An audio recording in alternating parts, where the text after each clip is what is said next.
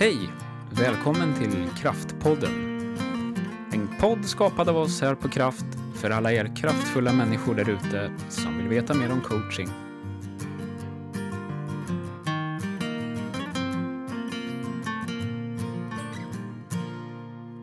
Poddavsnitt igen. Kul att ses här igen. Ja. Ja. Ny vecka. Ny vecka. Fantastiskt roligt. Förra veckan pratade vi om reflektion och lärande på jobbet. Vi hoppas att ni har experimenterat där ute. Ja, precis. Testat att göra nya saker på områden där ni vill utvecklas.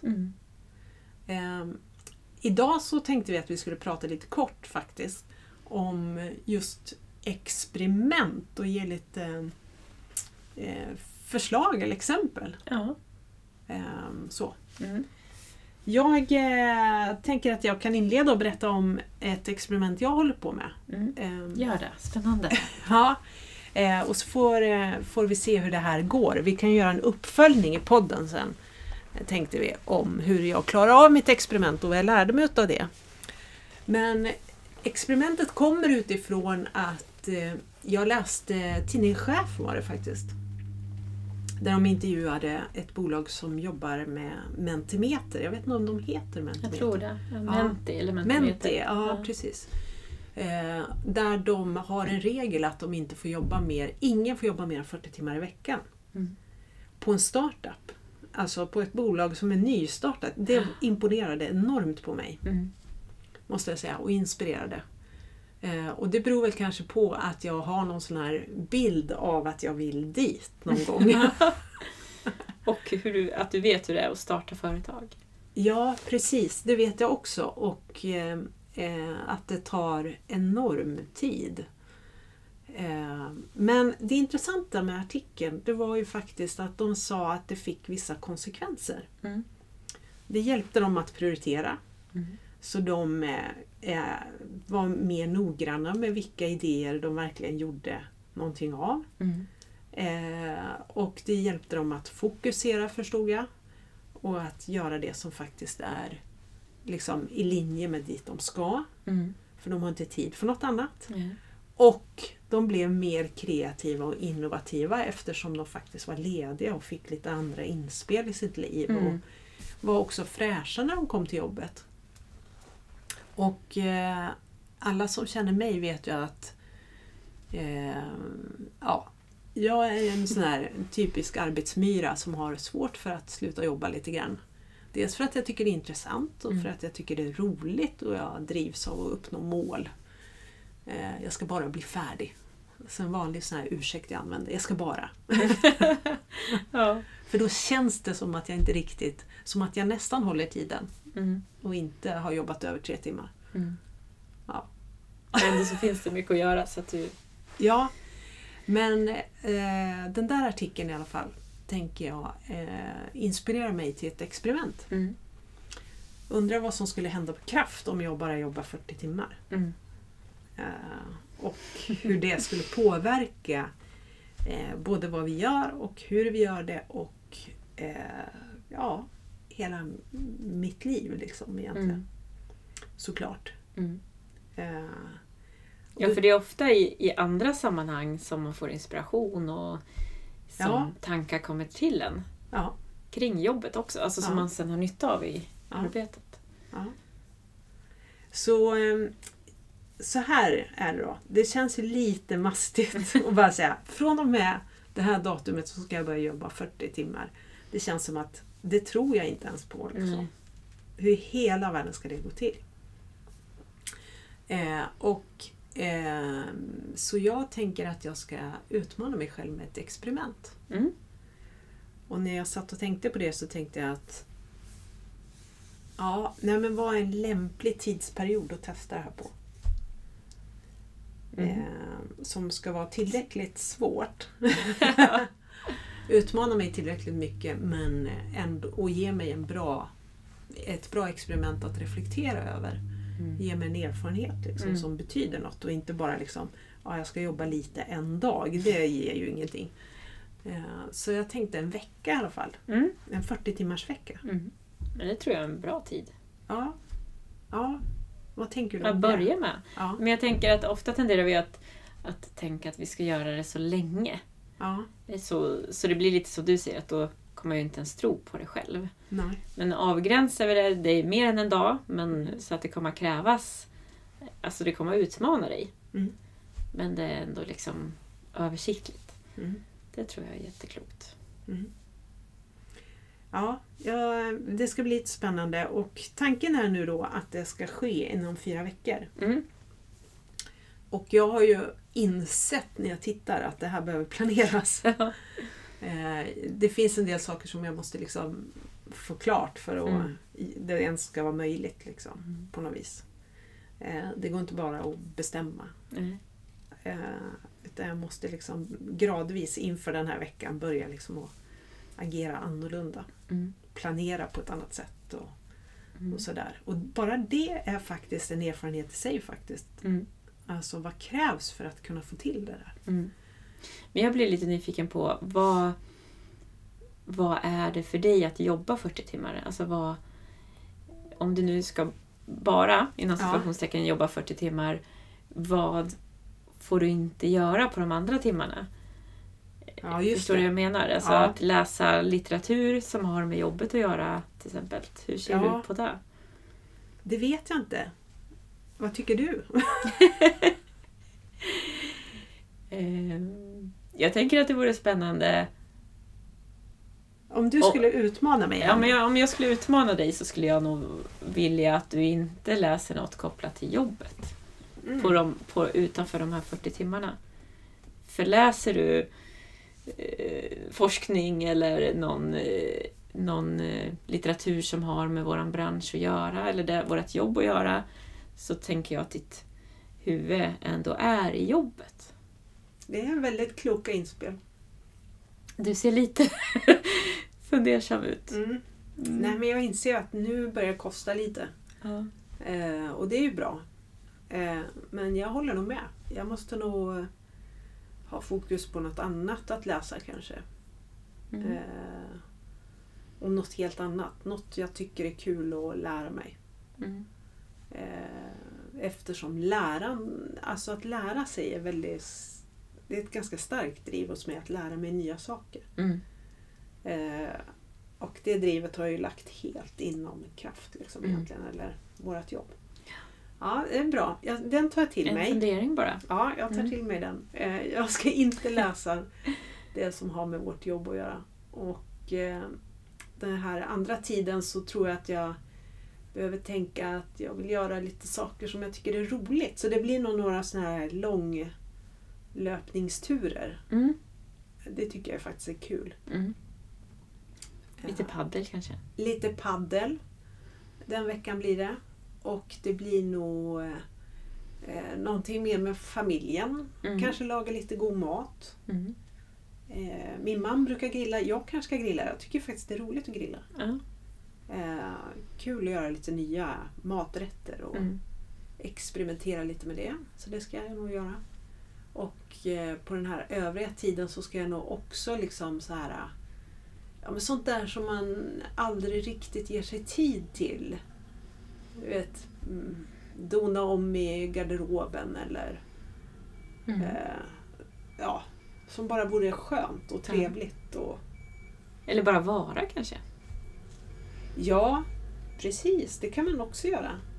Man kanske skulle ta en picknickkorg och bara åka någonstans och vara. Lite så. För det tänker jag, om jag bara går till mig själv.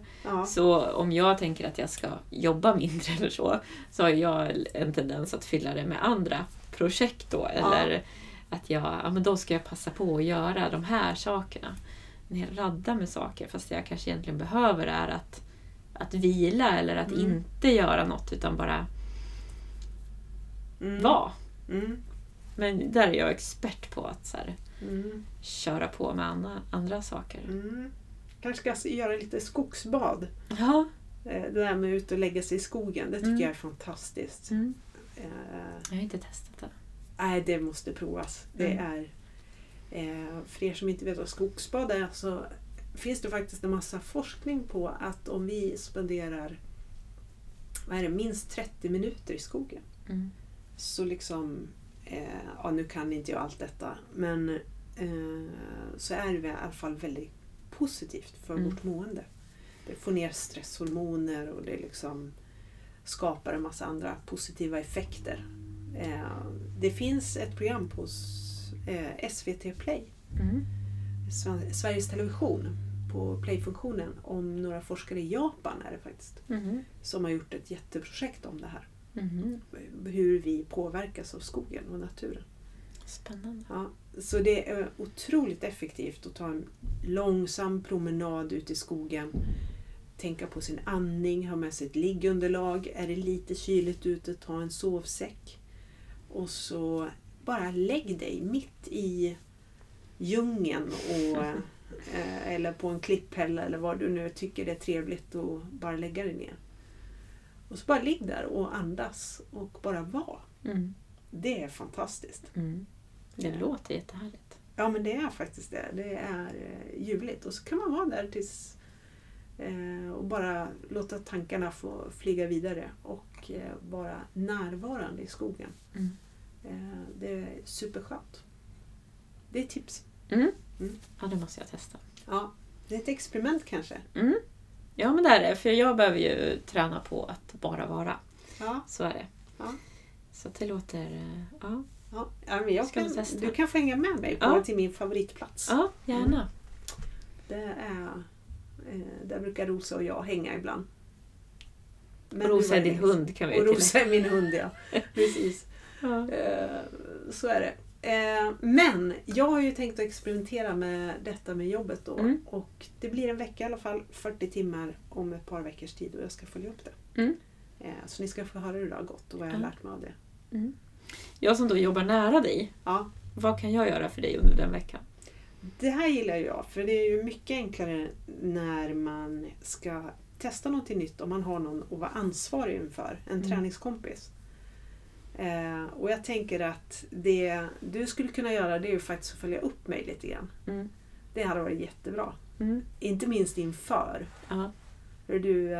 Hur ska du få till det här, ska du säga? Så följa upp inför hur du ska få till det. Ja, och sen så kanske du kan få vara med och spela, eller kan få, hur lätt det är. Jag tänker samtidigt som jag pratar liksom. Det blir inte alltid så bra då. Sorry. Det är helt okej. Nej, men vi spelar ju paddel ihop. Det tänker jag det är ju inte jobb. Nej. Även om vi har krafttröjan på så är det ju fritid. Jag spelar gärna paddel den veckan. Men det måste vi göra. Ja, vi har ju några som har sagt att de vill möta oss också. Ja, precis. Nej, men så det vore jättekul. Och sen så kan du få vara med i reflektionen efteråt också och hjälpa mig att inte glömma av att jag ska faktiskt reflektera lite. Spännande att se utifrån. Och påminna mig. Hur det påverkar dig. Att jobba 40 timmar. Ja, precis. Nu börjar det kännas lite sådär att nu har jag till och med sagt det i podden. Nu är det på allvar. Men jag tänker att det här är intressant, inte minst för att vi ofta jobbar med våra kunder i coaching kring sådana här saker. Och ibland när jag jobbar med kunder i coaching så blir det där att man ska få till så himla mycket. Eller man ska förändra sig för all framtid. Men att tänka lite mer lekfullt så här, knäppt, jobba 40 timmar en vecka.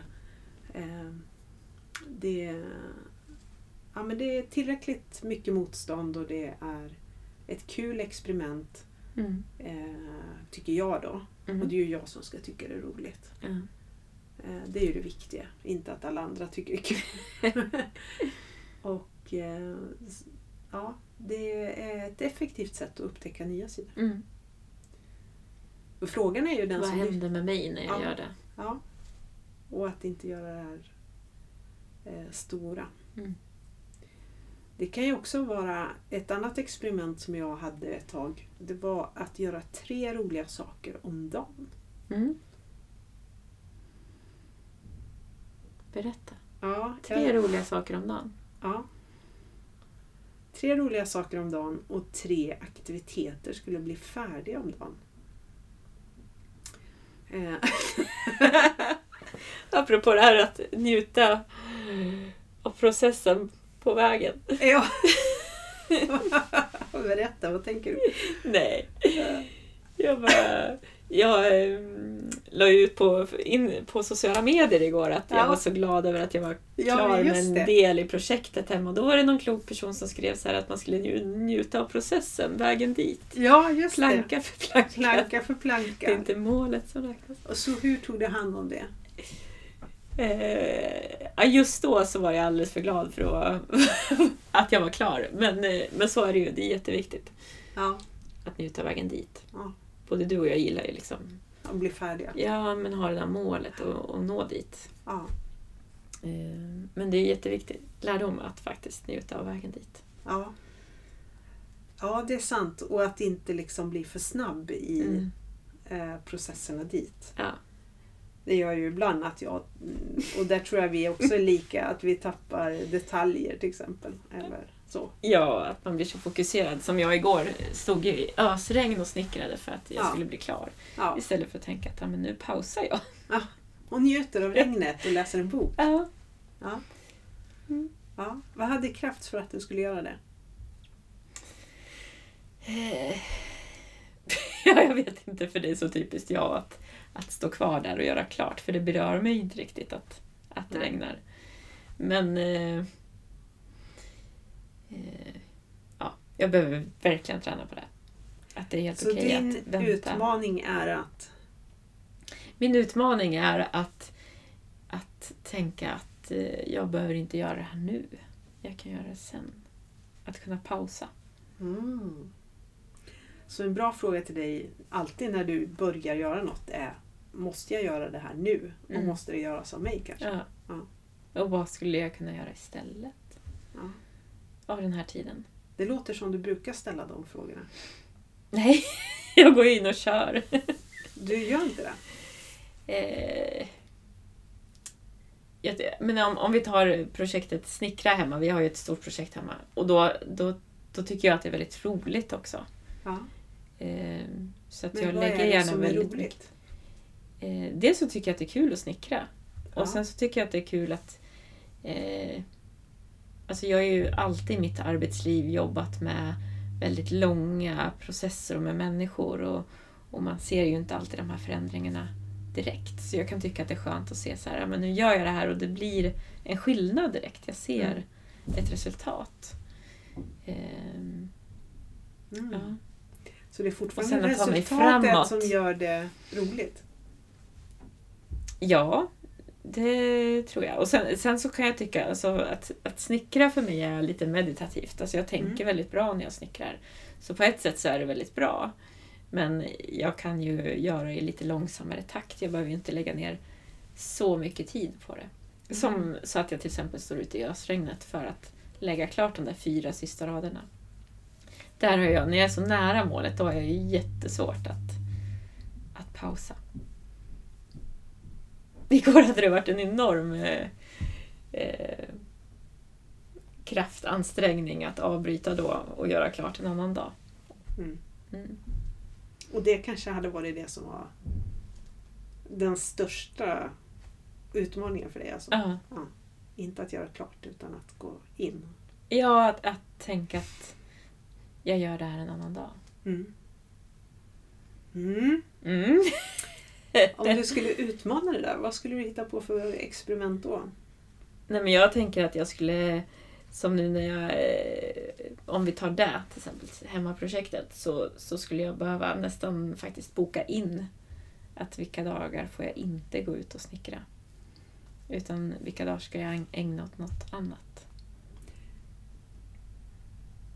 Så